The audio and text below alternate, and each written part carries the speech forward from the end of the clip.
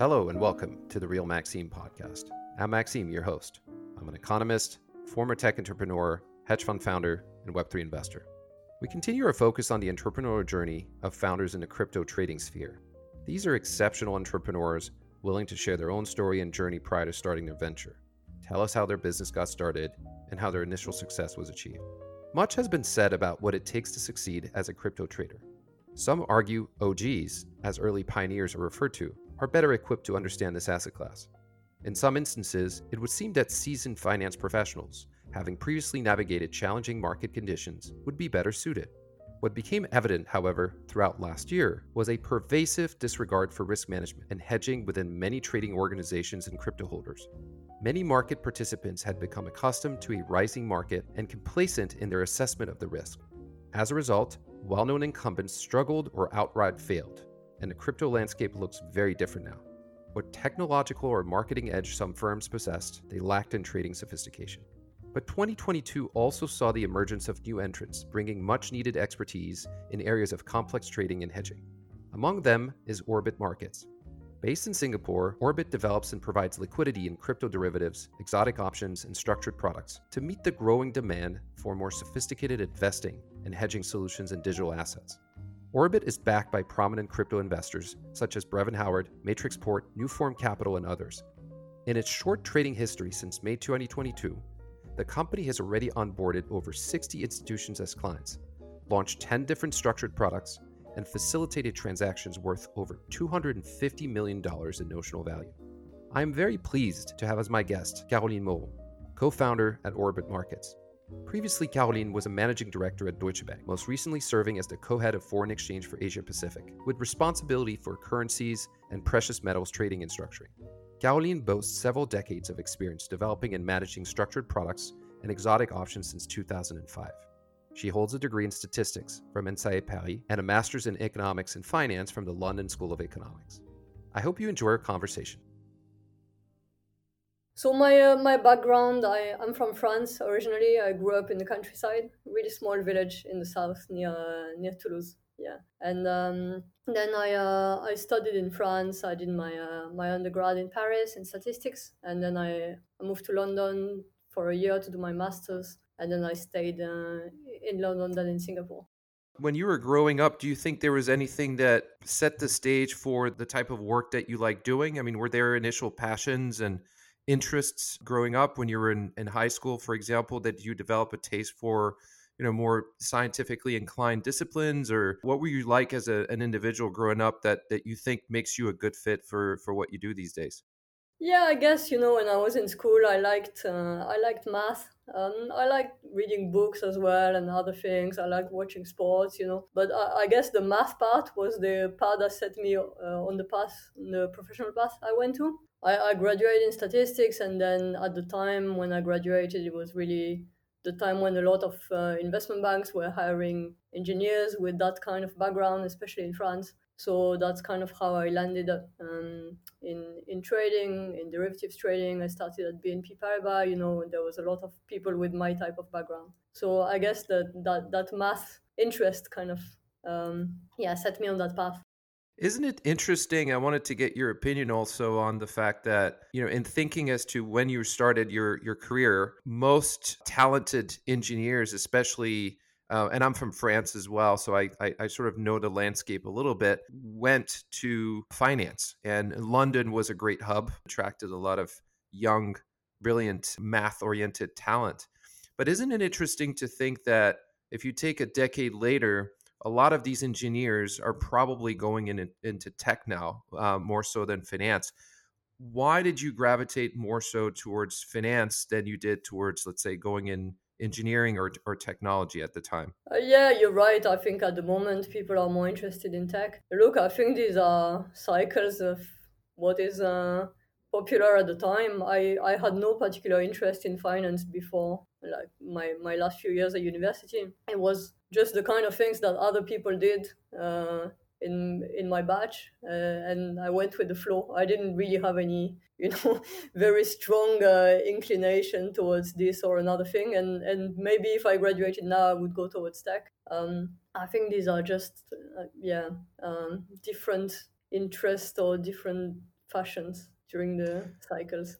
So you get BNP Paribas, and do you go through a rotation program? Was it something where you're immediately directed to a given desk? How did you end up in derivatives trading, especially exotics derivatives trading? What was that progression there in terms of your initial training? So actually, it was complete random luck. I started as a kind of part-time intern at BNP, and I just landed on the FX options desk just because the person who hired me worked there, and so I just stayed there almost through my entire career. I stayed in FX options, although at different banks. So I didn't do any rotation. I just at the time a lot of banks were doing rotations, but BNP wasn't. And then I guess as part of the overall options business, I was more inclined towards the more technical and quantitative side. So over time I gravitated towards those products and trading books. But I've done all sorts of options in my career. I would imagine things came naturally given sort of your natural inclination for numbers and, sort of a structured mindset. Was there anything that you felt was difficult at the time? I mean, I think those of us who've gone through rotational programs or who sat on a desk, we can follow different progressions. For some people, it comes really easily. For some people, it's an apprenticeship. Did it come really easy to you? Was it just a natural ability to master the tasks on the desk? I think everyone has different strengths and different things that they find difficult.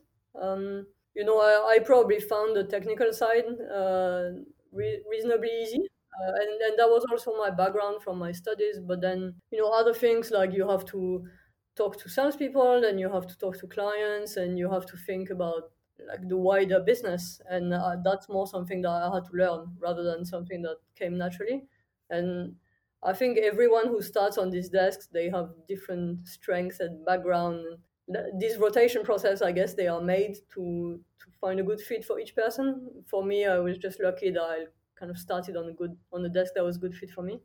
I think it's probably a credit to the people who hired you that they knew where the fit was and so that made it relatively seamless. FX and foreign exchange is a lot of fun. I think if especially if you do like numbers and it's a very rich market for listeners who don't necessarily know this. Maybe give a little bit of an idea of what that entails working on an exotics derivatives foreign exchange trading desk. What the day to day on a desk was. When you were getting started, what types of things you did.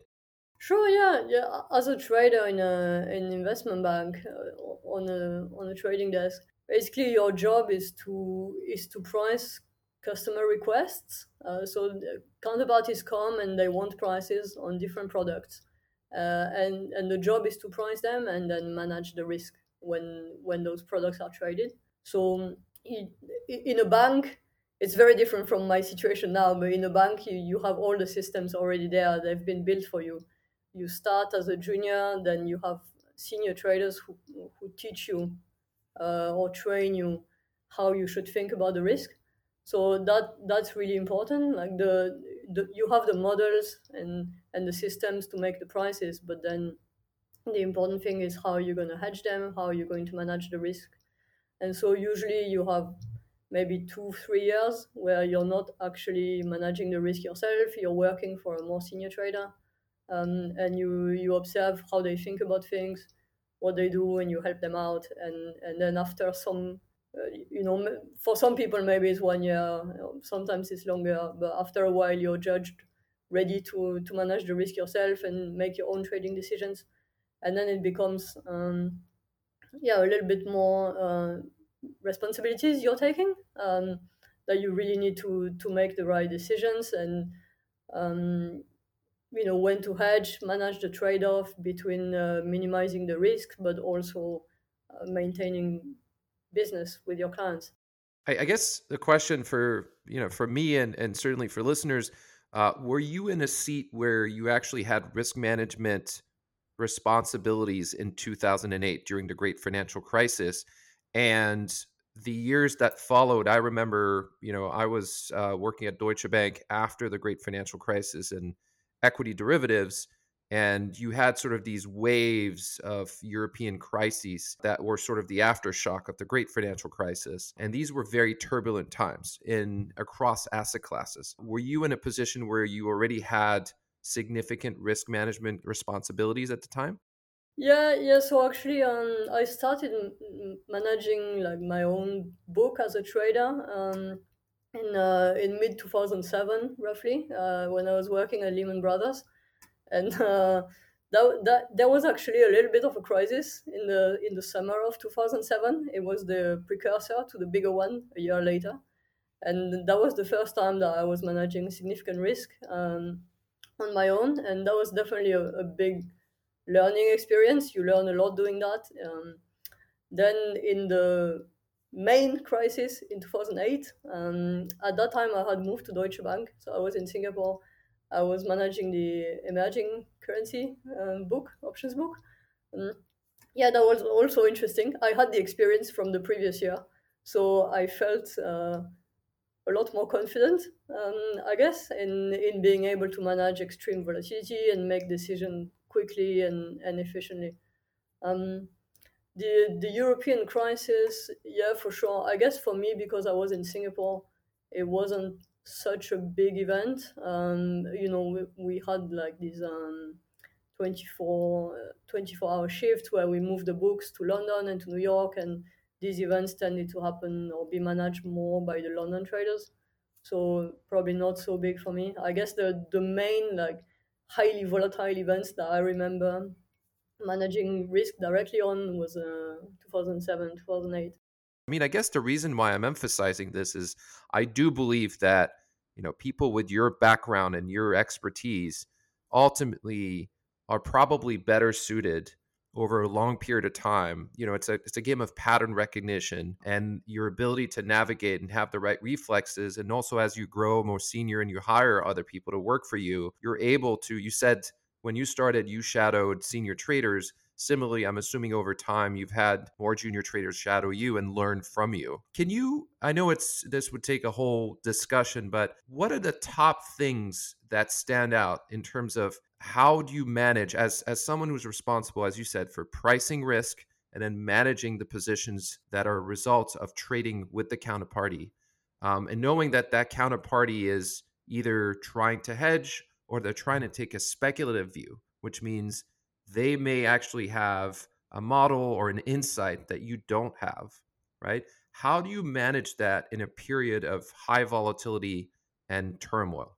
What are the top things that you look for? Yeah, I think when the market is extremely volatile and illiquid, there's you really need to think about the more extreme risks, the things that you don't think about in normal times. Um, so things like obviously the counterparty default risk, um, settlement risk. In FX and in traditional finance, settlement is 2 business days. That can be a very long time. Um, Thankfully, in crypto, it's faster. But all of these things, the liquidity of the market is very important. Like maybe a certain size was not a big deal in normal times, but now it can really kill you. So you need to consider all these scenarios. And when you do it for the first time, you don't really have time to think through everything from scratch. You either need to have some advice from more senior people who have lived through it, or to have lived through it yourself, so you can think through the scenarios and have the conclusions already sort of ready or semi-ready. Um, Otherwise, you're going to forget something or miss something, and that's where experience is really helpful, I think.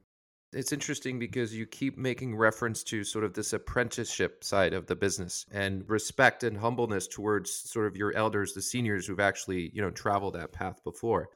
Fast forwarding, you spend, a relatively stable and successful career. You ended up, running quite a significant business in Singapore that extended beyond foreign exchange. What was that progression like? Was it just sort of incrementally building your own reputation internally and acquiring more responsibility and, I'm assuming also making P&L on a regular basis?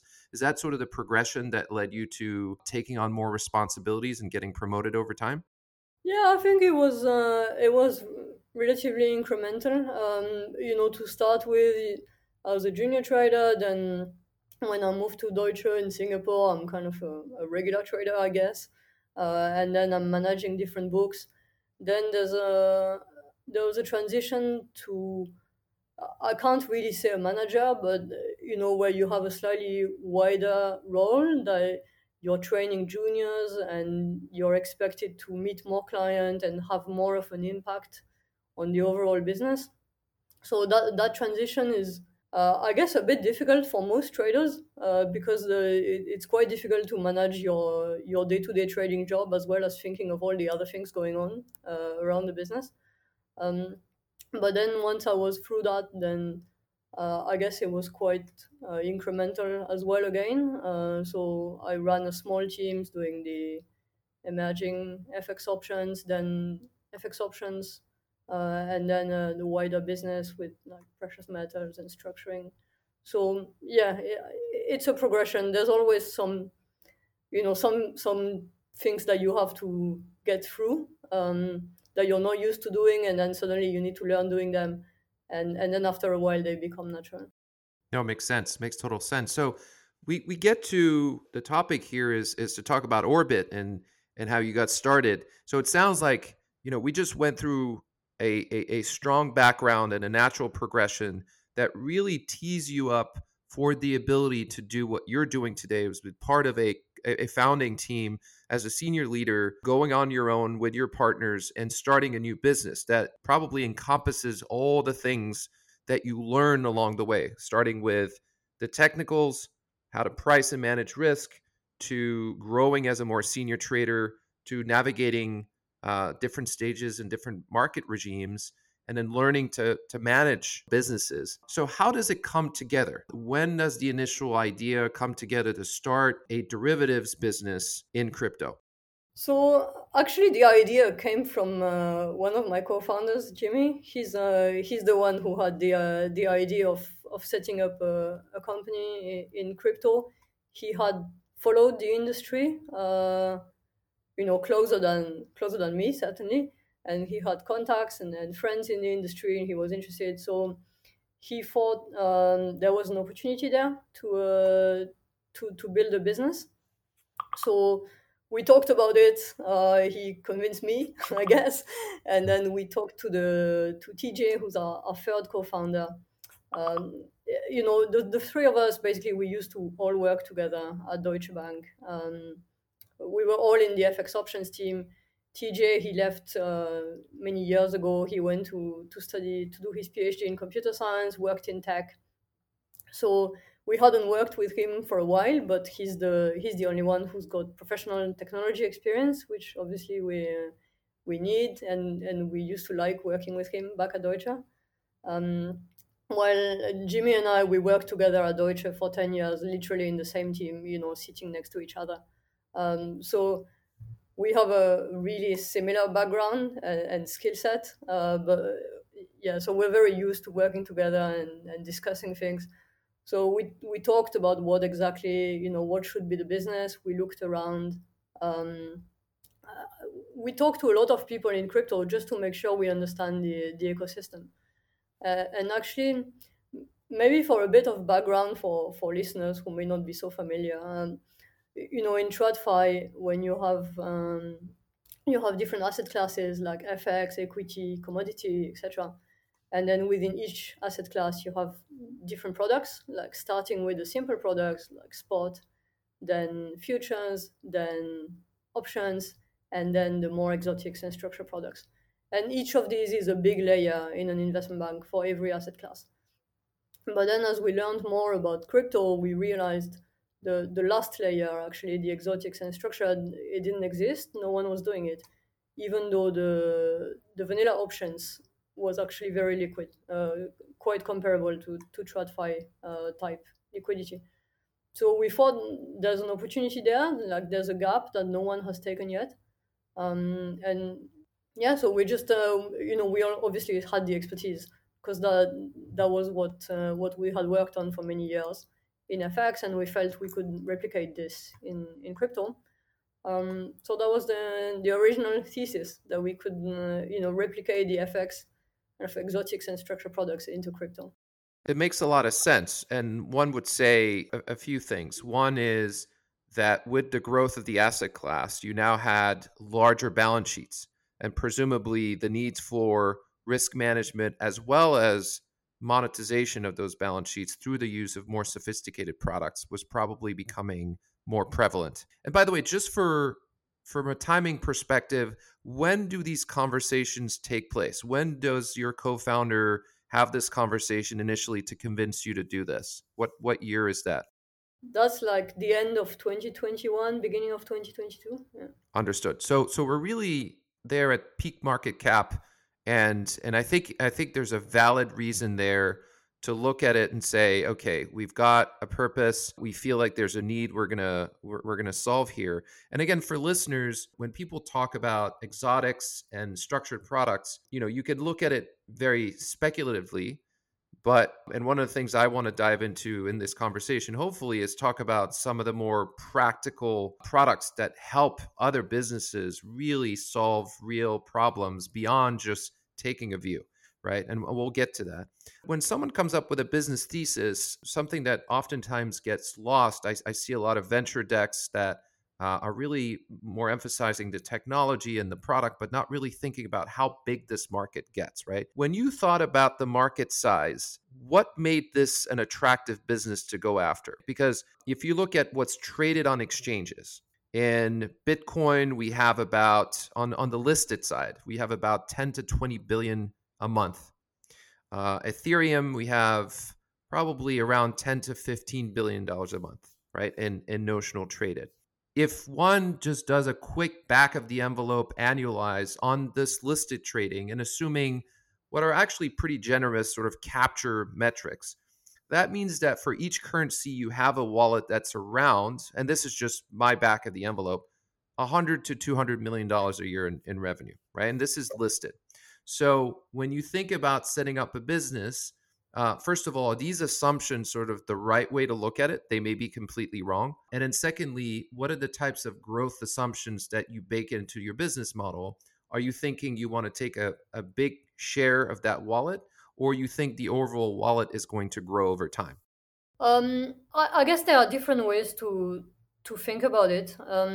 One thing we initially thought about, and we think is still valid, is that though in TradFi, in all asset classes, exotics and structured products revenue is comparable to vanilla options, and is also maybe half of the, or a third of the linear products type business.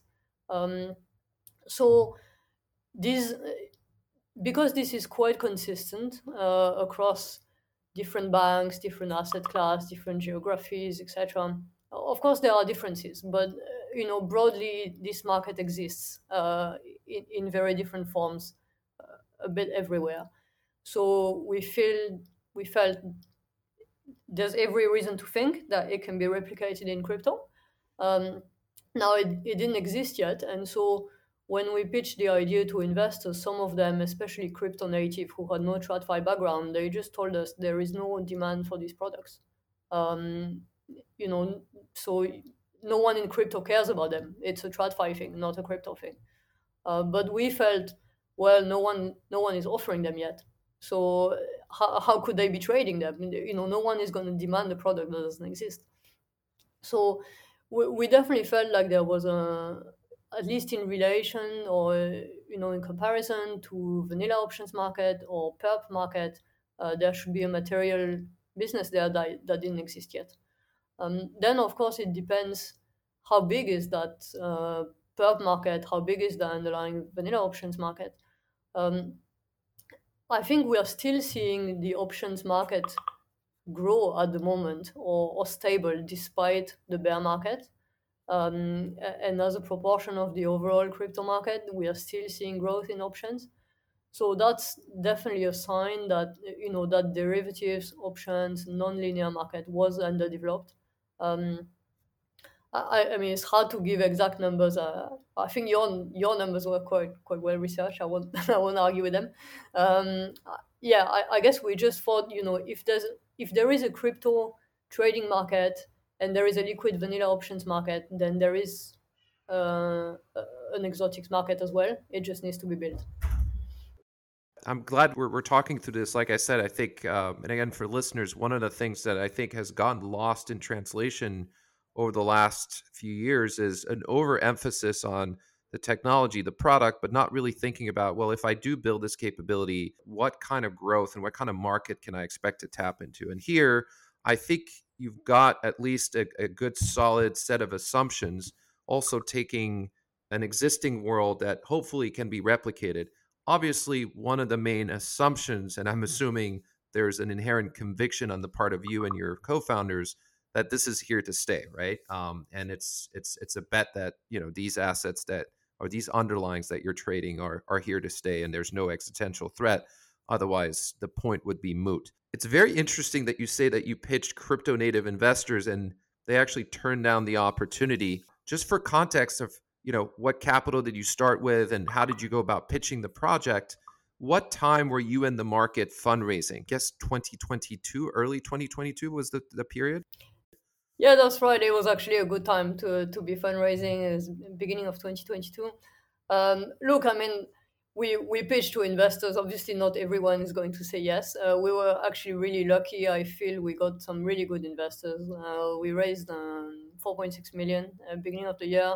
Some of our investors are Matrix Board, Brevin Howard, New Form Cap.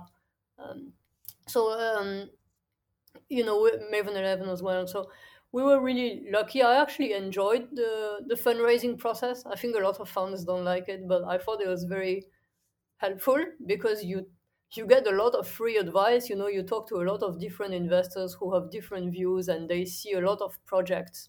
I mean, they have a very different perspective from mine, and some people say yes, some people say no, but at every meeting you learn something. So I actually thought it was very helpful for us, especially because we were new to crypto. For us to talk to so many crypto native, it was very useful. I'm assuming you've never raised money for a startup, right? Before this. No, yeah, first time, yeah. I'm assuming your co-founders didn't either. So like, how do you guys get going? Where to start? Who to talk to? Who to approach? What was your process by which you came up with an idea, you packaged it, you justified it, you were ready to explain it to people.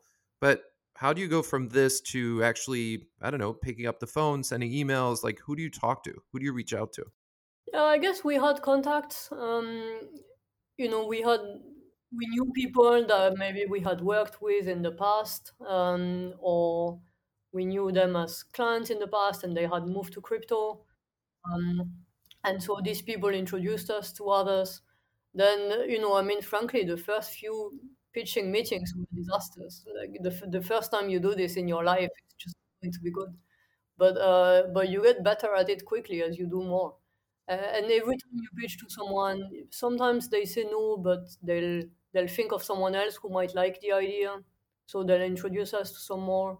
So we had a lot of meetings, and yeah, I think people just kind of introduce as we go. So we didn't start with a lot of contacts, maybe 5 people or 8 people that we knew, but then ended up meeting a ton of people, obviously.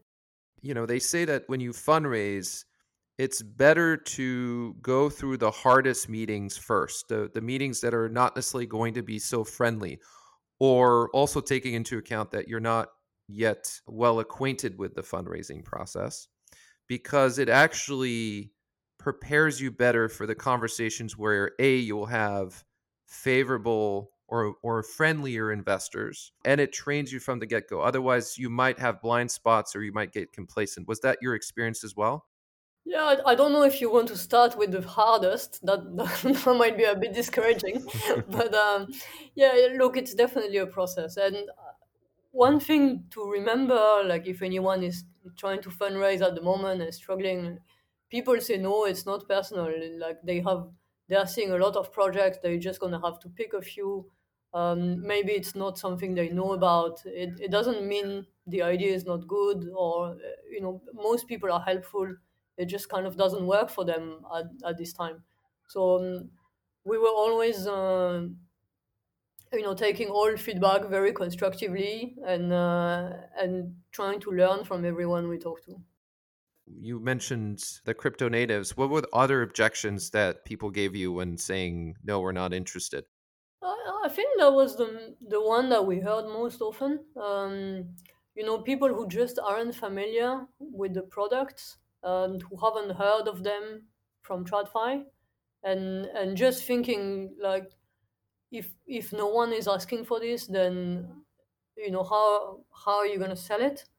Um, and they were also saying, well, it's not.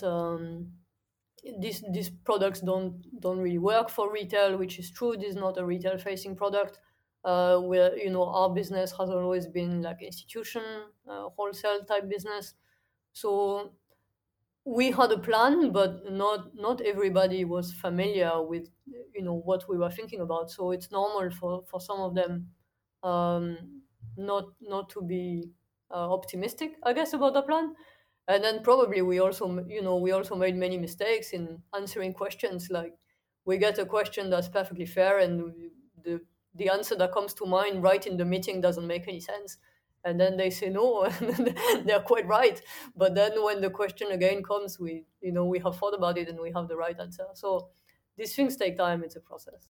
Absolutely. Well, thanks for this. I think it's very helpful. To your point, I think you alluded, people are probably raising money right now, and it's actually a lot harder. Animal spirits are a thing. The fundraising market is, for all intents and purposes, pretty dire right now and almost shut down. So it's important to know that. And, this advice is very helpful. So building human capital, obviously, it always starts with the team.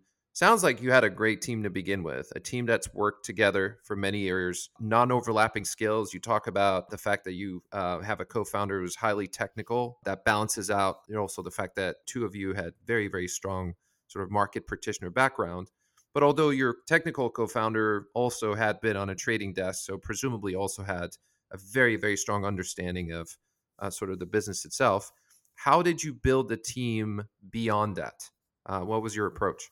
Yeah, I think we got really lucky with that. When we started this business, actually, a few people that we had worked with back at Deutsche Bank contacted us, was interested to join. So we essentially only hired people we already knew. Many of them from Deutsche, others that one of us had studied with. So we didn't have to. It's very hard to hire on an interview basis. Like, I know that from a long time doing it at Deutsche Bank. Like, just sorting through CVs and interviewing people for an hour and hoping it works out. That's a very difficult game.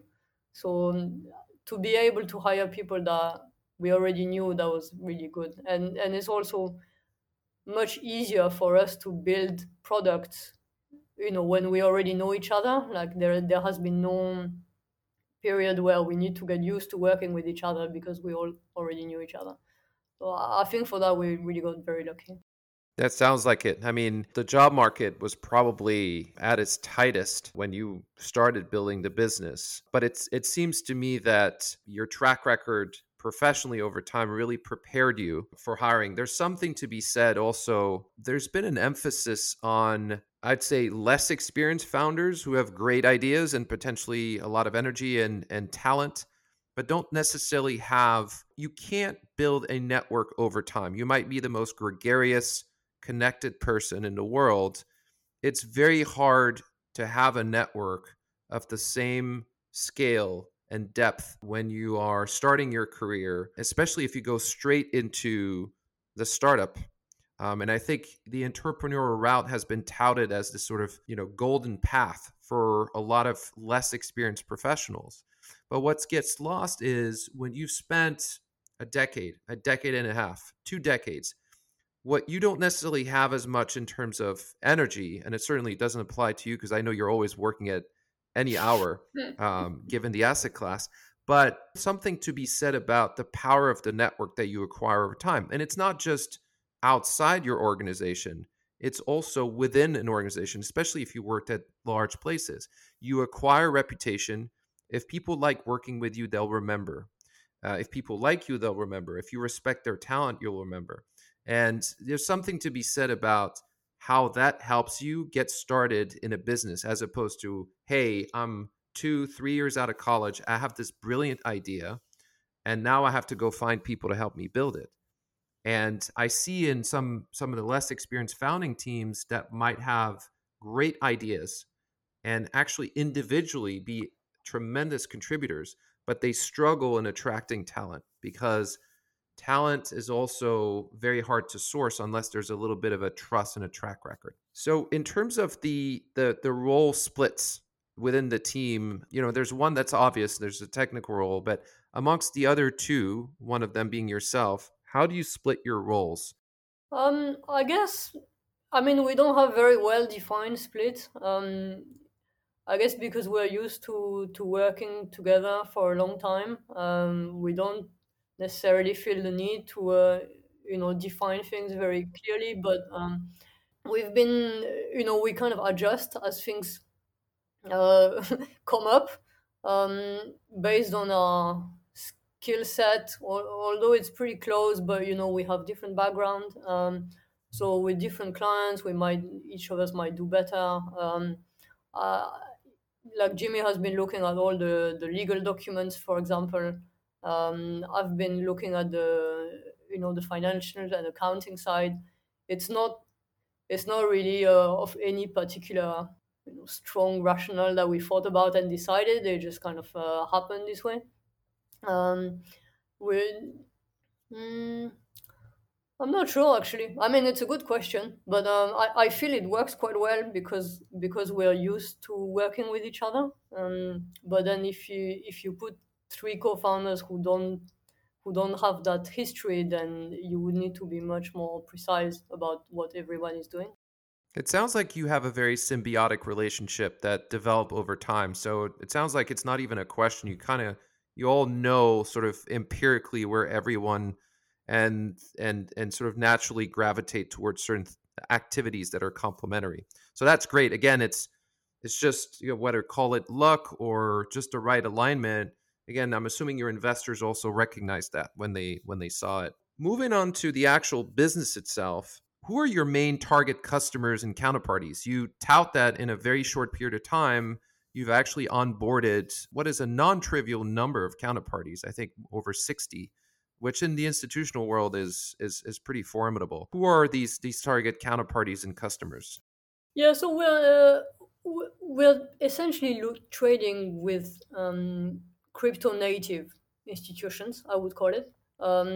We talk to a few TradFi institutions, but that's not the main client base at the moment. So mainly we're talking about crypto platforms, crypto hedge funds, crypto focused family offices, um, all those sorts of crypto focused firms that have a need for trading solutions. That might be hedging solutions because they have exposure or they have their own client who wants to trade, that sort of thing. Or it might be, in the case of hedge fund or family offices, they're actually looking for yield. So they have a view that they are trying to monetize, and they look for more sophisticated products than are available on the listed exchanges. So they talk to us about that sort of thing. And then I guess one last vertical is the DeFi related business. So we've been quite interested in the DeFi world from the start. It wasn't really our background, but we think there's a lot of innovation happening there, and we've been learning and trying to engage with a lot of different protocols. So we offer a few different DeFi related solutions like impermanent loss hedging or staking yield swaps. Um, so for that, we sometimes engage with like DeFi based protocols who want to offer these products to their own users. Um, and yeah, but I guess even in this case, you would call it crypto native firms. your approach to identifying monetization opportunities, there are a few products that come to mind that you've sort of touted and put forth. And I wanted to understand, were these sort of, let's try this and see if it works? Were these a response to specific demands in conversations you had with clients? So there's really three that come to mind where I think you've stood out as an innovator. One you mentioned is the fixed versus floating staking yield swap structure. You also, I think, paved the way for more sophisticated hedging using forwards, especially a target redemption forward, which is something that is widely used in TradFi, but had yet to see the day in crypto, and you actually paved the way for that. You talked about the impermanent loss protection product. Are these three sort of, hey, let's go out and pitch this and see if it works? Or people came to you, or in a conversation, someone said, well, we really need that. Can you price that? Would that be possible? How did that come about? I guess for all the TradFi type products, whether that's all the barrier options or the structured forwards like the TARFs and things like that, typically it's a reverse inquiry. So it's people who came from TradFi and are now working for a crypto firm, and they know about this product, they know how it's used and why it's used in TradFi, and so they ask around, is this possible in crypto? And someone tells them, yeah, these guys at Orbit Markets can do it. So they call us. So that's kind of, in general, that's the story for the TradFi type product. For the DeFi focused, like impermanent loss or staking yield, actually it's more like we are reading and we're just learning about what's happening in DeFi, and then we think, oh, you know what, that's interesting. So for impermanent loss, which was the first one, we didn't even think it would be a product initially. We were just looking at it and thinking, hey, that's just like an exotic option. So we put out an article in Medium explaining that you can price it just like an exotic option. And then people started contacting us, asking, like, can they actually do this with us? Can they hedge it this way? So we realized, there is a product there. So yeah, I think the DeFi has been more driven by us and our own interest, and the TradFi is pure replication by people who already know this. It's interesting. I mean, I kind of imagine those of us who are quant nerds, sitting in the room saying, okay, how would we price this? And then solve for it. And then it turns, to your point, it turns into a solution. I'm sure it was a lot of fun for you guys because I know, I remember from being on a desk like an exotics desk, there's just a lot of ongoing problem solving, right? And that's part of the appeal in trying to, crack the code and come up with a solution. Let's talk about, a product like a forward hedge. Who is the typical audience for this? And my next question would be, as you manage the risk, is there enough of a market that you could go out and replicate the risk to hedge? And how much of the risk do you actually keep? And how difficult is it in this new world versus the world that you were in before? Let's say if you were going to help, let's say, a Bitcoin miner through a TARF structure, like a forward hedge over a certain period of time to help them protect their production of Bitcoin, how would you go about and hedge that in the market in order to protect yourself once you've issued that structure? Yeah, so I think compared to what I was used to in FX, actually crypto is most similar to precious metals, I think, rather than currencies. There's a lot in terms of market structure, what people are trying to achieve with hedging and speculation, and the listed versus OTC market. There's a lot that feels just like precious metals or possibly other commodities, though I'm less of an expert. Um, and in particular, when the product you're mentioning about, miners looking to hedge, I mean, that's also a very popular way to hedge, gold exposure for gold miners. So yeah, if a client comes to us and they want to hedge their crypto production, and we do that structure with them, then we need to go and hedge it. I would say at the moment, certainly in BTC and ETH, the liquidity is still there and perfectly adequate. Now, of course, we're not doing the same type of sizes that we were doing, in FX, in gold or in euro dollar. But so the liquidity is lower than in TradFi, but also the size you need for those products is also lower.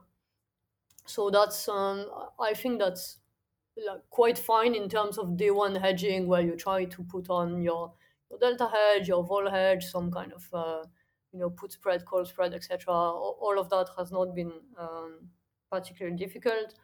I guess the 2 points. One thing that we were maybe very concerned about when we started was the kind of slippage that we might have as markets gap. Mm. You had some experience, right, with exotics trading. Like, you need to keep rebalancing your hedges, Yes. and in FX, it's not something that you have to worry too much about, because there's always an FX option market somewhere out there. But that is yet to be seen. In crypto, we are not that familiar, so we weren't that confident that it was going to be easy to, for example, stop out a perp hedge if we need to. What's going to be the slippage that we see? We've actually been reasonably, like, positively surprised, even through very big market events. The liquidity in at least in the underlying perp market has remained, like, very solid, I would say, in BTC and ETH. So that hasn't caused us any issue. The other good thing I would say about crypto exotics or products is that they tend to be very short dated. In TradFi, whether it's in FX or in equity, people will easily do 3-year, 5-year products. I mean, in some cases they do 30-year even. So in crypto, everyone is doing 1 month, 3 months, at most 1 year. So it's a lot easier to manage that. Uh, and in fact, if you're wrong, you find out very quickly that you were wrong. So that, I think, that makes it safer. The fact that it's much shorter dated. Overall, we haven't found that the kind of the hedging or the risk management principles are very different. That's for BTC and ETH. When you talk about altcoins, that's a very different story. There is very little liquidity, if any, in the option market, and even the underlying perp liquidity or spot liquidity is very unreliable. So that's not comparable to what I'm used to in TradFi, I would say. Would you say it's more comparable to some emerging market currency pairs or crosses in terms of its behavior, or it's even worse on the altcoin side? Yeah, not really.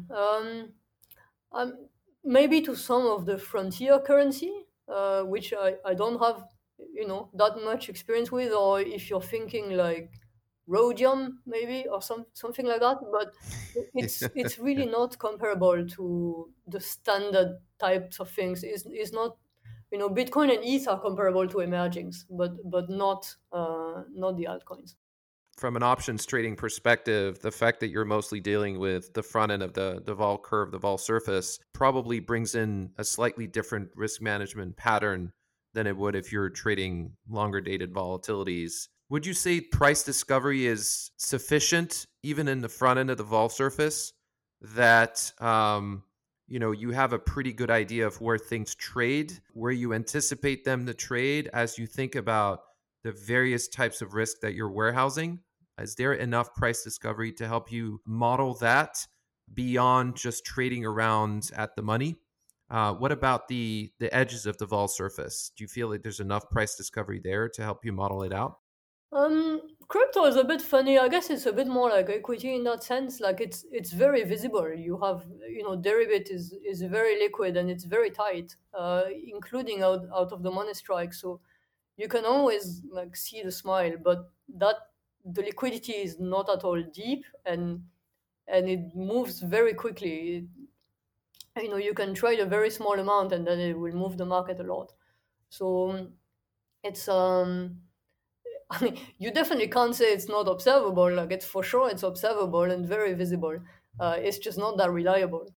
That makes sense. I mean, there's always sort of that trade-off between what you could see and what you could actually trade on. And if you actually traded, what is the depth of that liquidity Yeah, point? exactly. You did allude to the fact that the capacity constraints are real, and that is it fair to say that the business works well, but it's still on a much smaller scale, obviously, than what you were doing before, right? Oh yeah, for sure. Yeah. I mean, it's not comparable in terms of the volumes being traded, of course, and in terms of the overall market cap of the crypto market versus FX or equity. We're in a really, really brutal crypto winter, and TradFi will just be a bear market for now, at least. Combination of macro and then endogenous issues, which I'd love to hear your thoughts on within the crypto market itself and some of the participants. My first question is, if you were to explain to listeners, as someone who's navigated multiple crises, what you think led to the re-rating this year of values and asset prices within the asset class? And then secondly is, how is that impacting your business versus the plan that you initially had? So I think what triggered it is, I mean, it's very simple. There was inflation, and then the Fed started raising rates, and that in every economic cycle, that is a bad thing for risky assets. And crypto was one of the riskiest asset there was, or the riskiest asset there was in the market. And so it went down just like other risky assets. So I think crypto did not behave like in a particularly special way or innovative way or anything. It was just general economic cycle that was bad for an asset like this. I think for us, how did that impact our business? Say because we raised money before, so now we can just look at the environment and continue. So I feel it's been good for us in a few different ways. Firstly, people have learned that they can lose money, and sometimes the price goes down. So that means they need to hedge. So a lot of people, I think, in crypto, crypto natives maybe didn't realize the need for hedging and risk management. And so some of these, not all, but some of these will decide that options and other derivatives may be the best way to hedge for their purpose, and that's good for our business. The other good thing was that a lot of the unsustainable yield generation strategies have disappeared. Um, there was this idea that you could just get 20% for no risk. Then why would you do an option or anything else like a derivative product if you can just get 20% for nothing? But that wasn't possible, as people have now learned. So a lot of crypto funds, other crypto trading firms that are in the business of making money, are looking at more traditional return generating strategies, and that typically includes options and exotic derivatives in TradFi, and so we've had requests from that kind of businesses. What I'm getting from this conversation is that you think it's a net positive over time, not necessarily right now, but there's going to be a gradual shift towards, more reliable, more sustainable practices and the instruments that help investors and treasurers manage their risk and generate return beyond sort of those artificial sources of return. Now, on the microstructure side, we've seen large firms go under and we've seen a lot of leverage come out of the system. Are you seeing an impact in your ability? You talked about slippage and you said that you were pleasantly surprised even in tough market conditions. Is there any impact, however, even in perp liquidity across the option spectrum versus, let's say, when you got started? I know you don't have a whole lot of track record yet actively trading the asset class, but has there been a noticeable change at the microstructure level? I think, yeah, the depth of the market and the way it's a bit maybe jittery, or I don't know what's the right word, but it moves more than it should, on very small trades. So that really reflects a lack of underlying liquidity, which, if you're just looking at the headline top of order book, on screen, it looks totally fine.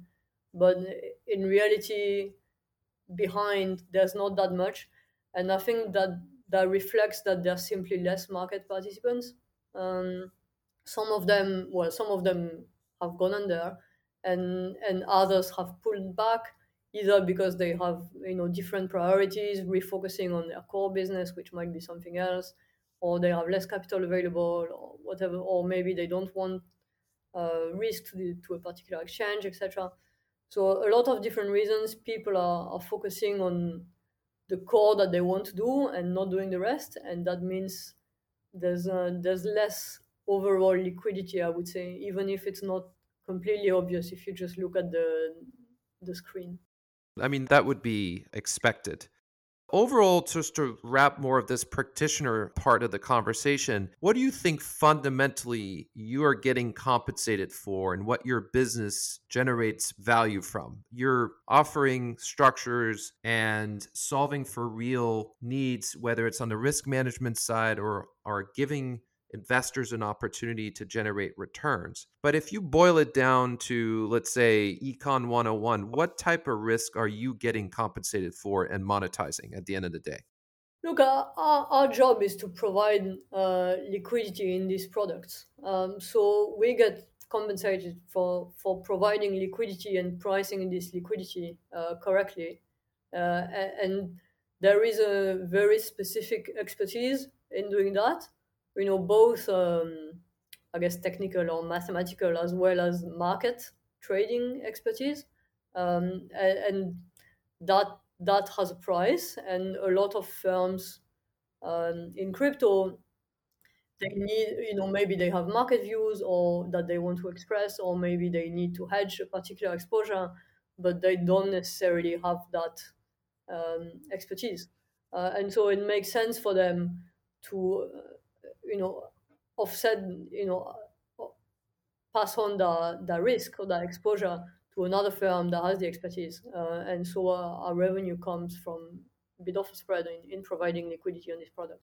Yeah, it makes total sense. And if you have something that people don't have, you can monetize that. And there's a very pointed expertise that should allow you to maintain a sustainable edge in doing so, especially with what seems to be close to first mover advantage in this space. Now, let's talk about the elephant in the room, which is regulation. I wanted to hear your thoughts, whether you care, do not care. How does it impact your business today and on a going forward basis? I know you're based in Singapore, so you're obviously operating outside of US regulatory system, but you are trading with counterparties globally. So talk to me a little bit about how you and your team have thought about regulation today versus what might come of it in the coming years. So for us, it's been a new experience, I guess, operating in an unregulated or less regulated environment. Um, it has definite drawbacks, I would say. I mean, the main one is that you have a lot less transparency on your counterparties. We have to be dealing with private firms that are not regulated or regulated with, in not in the US, in jurisdictions that maybe don't have regulators that are so hands-on as the US or the main financial centers. And that means that there's less transparency and less confidence in the counterparty risk that you're taking. And combined with the high profile defaults this year, well, last year, and the overall bear market, that makes it very difficult. And essentially you have a credit crunch, exactly like the credit crunch that happened in 2008 in TradFi, except in 2008 there was still a lot more transparency, and the central bank stepped in and gave everyone confidence. And the crypto world doesn't have that, and that means the process, I feel, of cleaning up is taking a lot longer, because people just they can't see what's in the balance sheet of everybody else, and there's no real way to trust or verify what is happening at your counterparties. So I think that's the main drawback of not having regulations. And I mean, people are aware of that, and regulators, of course, are aware of that as well. Um, the the advantage, I suppose, is you can do things faster. Um, of course, when you work in a big bank, there's a lot of internal controls, and these have been built over years. Uh, on regulatory requirements, or just because it was somehow there was a problem and some control was built. And when you build a startup from scratch, you don't have any of these controls. But I think like we know from experience that these things are useful. And so it's as you build a small startup from scratch, like we've been thinking a lot, about where is the trade-off between building things quick, getting products out there, getting talking to clients, but at the same time making sure that we have all the right controls, um, and governance, that we nothing goes wrong on our side, even though the regulatory environment is light. That's great to hear, and I think that is so important for the industry, and also so important for other entrepreneurs and founders in the space to hear. I always say, build as if, and it sounds to me like these mechanisms were so ingrained in your own experiences that yes, you would go about discussing some of the trade-offs, but kept a lot of room for best practice. At the end of the day, a lot of internal policies and red tape are there for a reason. Oftentimes, they go a little bit too far, sort of almost as an insurance premium against business risk. But a lot of those policies are sound. There's just how to run your business in a better way, right? And in other words, like, we've seen some of the worst behaviors this year at some organizations that did not have this kind of DNA. And I think in the end, they probably had really good business franchises, but where it went wrong is they were poorly run. And that's sort of agnostic from regulation. I mean, regulation is there to make sure that everyone abides by certain rules and policies, but the best businesses out there are always very well self-managed. So I think you're making a very strong case towards that. As we wind down the conversation, obviously a lot has happened, and we're probably getting closer to the 1 year mark when you actually were able to get the funds to get started. And you're at this time last year, you're probably in the thrust of going out and reaching out to people and getting excited about getting this thing up and running.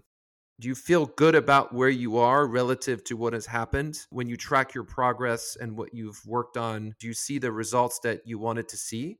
Has it been fun and interesting? I think those are the two things that I would ask. Yeah, so I would say it's been super fun. Building a business from scratch. The best thing about it, I would say, is that you have a lot of impact quickly. Compared to having a job in a big organization and everything you do is very incremental, you're working on effectively small details. In a startup, everything you do is very material to your business. So that's been really enjoyable. Obviously, working with people I knew and I liked, and we worked together before to kind of build something together. That's all been really fun. Um, yeah, exactly a year ago actually is the week that we incorporated the business. So that's quite an anniversary, I suppose. Yeah, Congratulations. yeah. Yeah. Thank you. Um, Look, it didn't exactly. We couldn't have planned for what happened. All these major failures, we didn't expect that. On the other hand, we definitely didn't expect either that every number would keep going up and it would be forever easy to just raise money and spend it. Like we knew that would not last. So we've always been prepared and trying to you know build a sustainable business, a profitable business, something that can be run for the long term. We think what's happened, of course, it's not all positive, but we wish the market was bigger and our clients make money. But at the same time, we think there's a lot of positive here. Like I explained, the need for hedging products and more traditional yield generation strategies has been made clear. So we feel in the long term, there's definitely validated the thesis that we have, and there's a business there. So we look to keep building, keep growing partnership within the ecosystem, maybe with other TradFi firms. There's a lot to be excited about, I think, both in, some projects are coming from the DeFi side, very new, building new innovation, like new features on chain. At the same time, you see the big banks like JP Morgan is building tokenization. I think at some point the two worlds kind of get together, probably that's where we have something really exciting. So we really want to make sure that we're working with both sides. We bring in and we're collaborating with these innovators in this space. That sounds like a great outlook. And you sound genuinely excited despite, it was probably a difficult year. You sound very poised and I'd say very composed in light of what has happened in the asset class itself. And I think it speaks to the fact that you and your co-founders, again, have seen a lot of these market cycles. You know what you're good at and you've executed on it. And I fully expect that this will continue.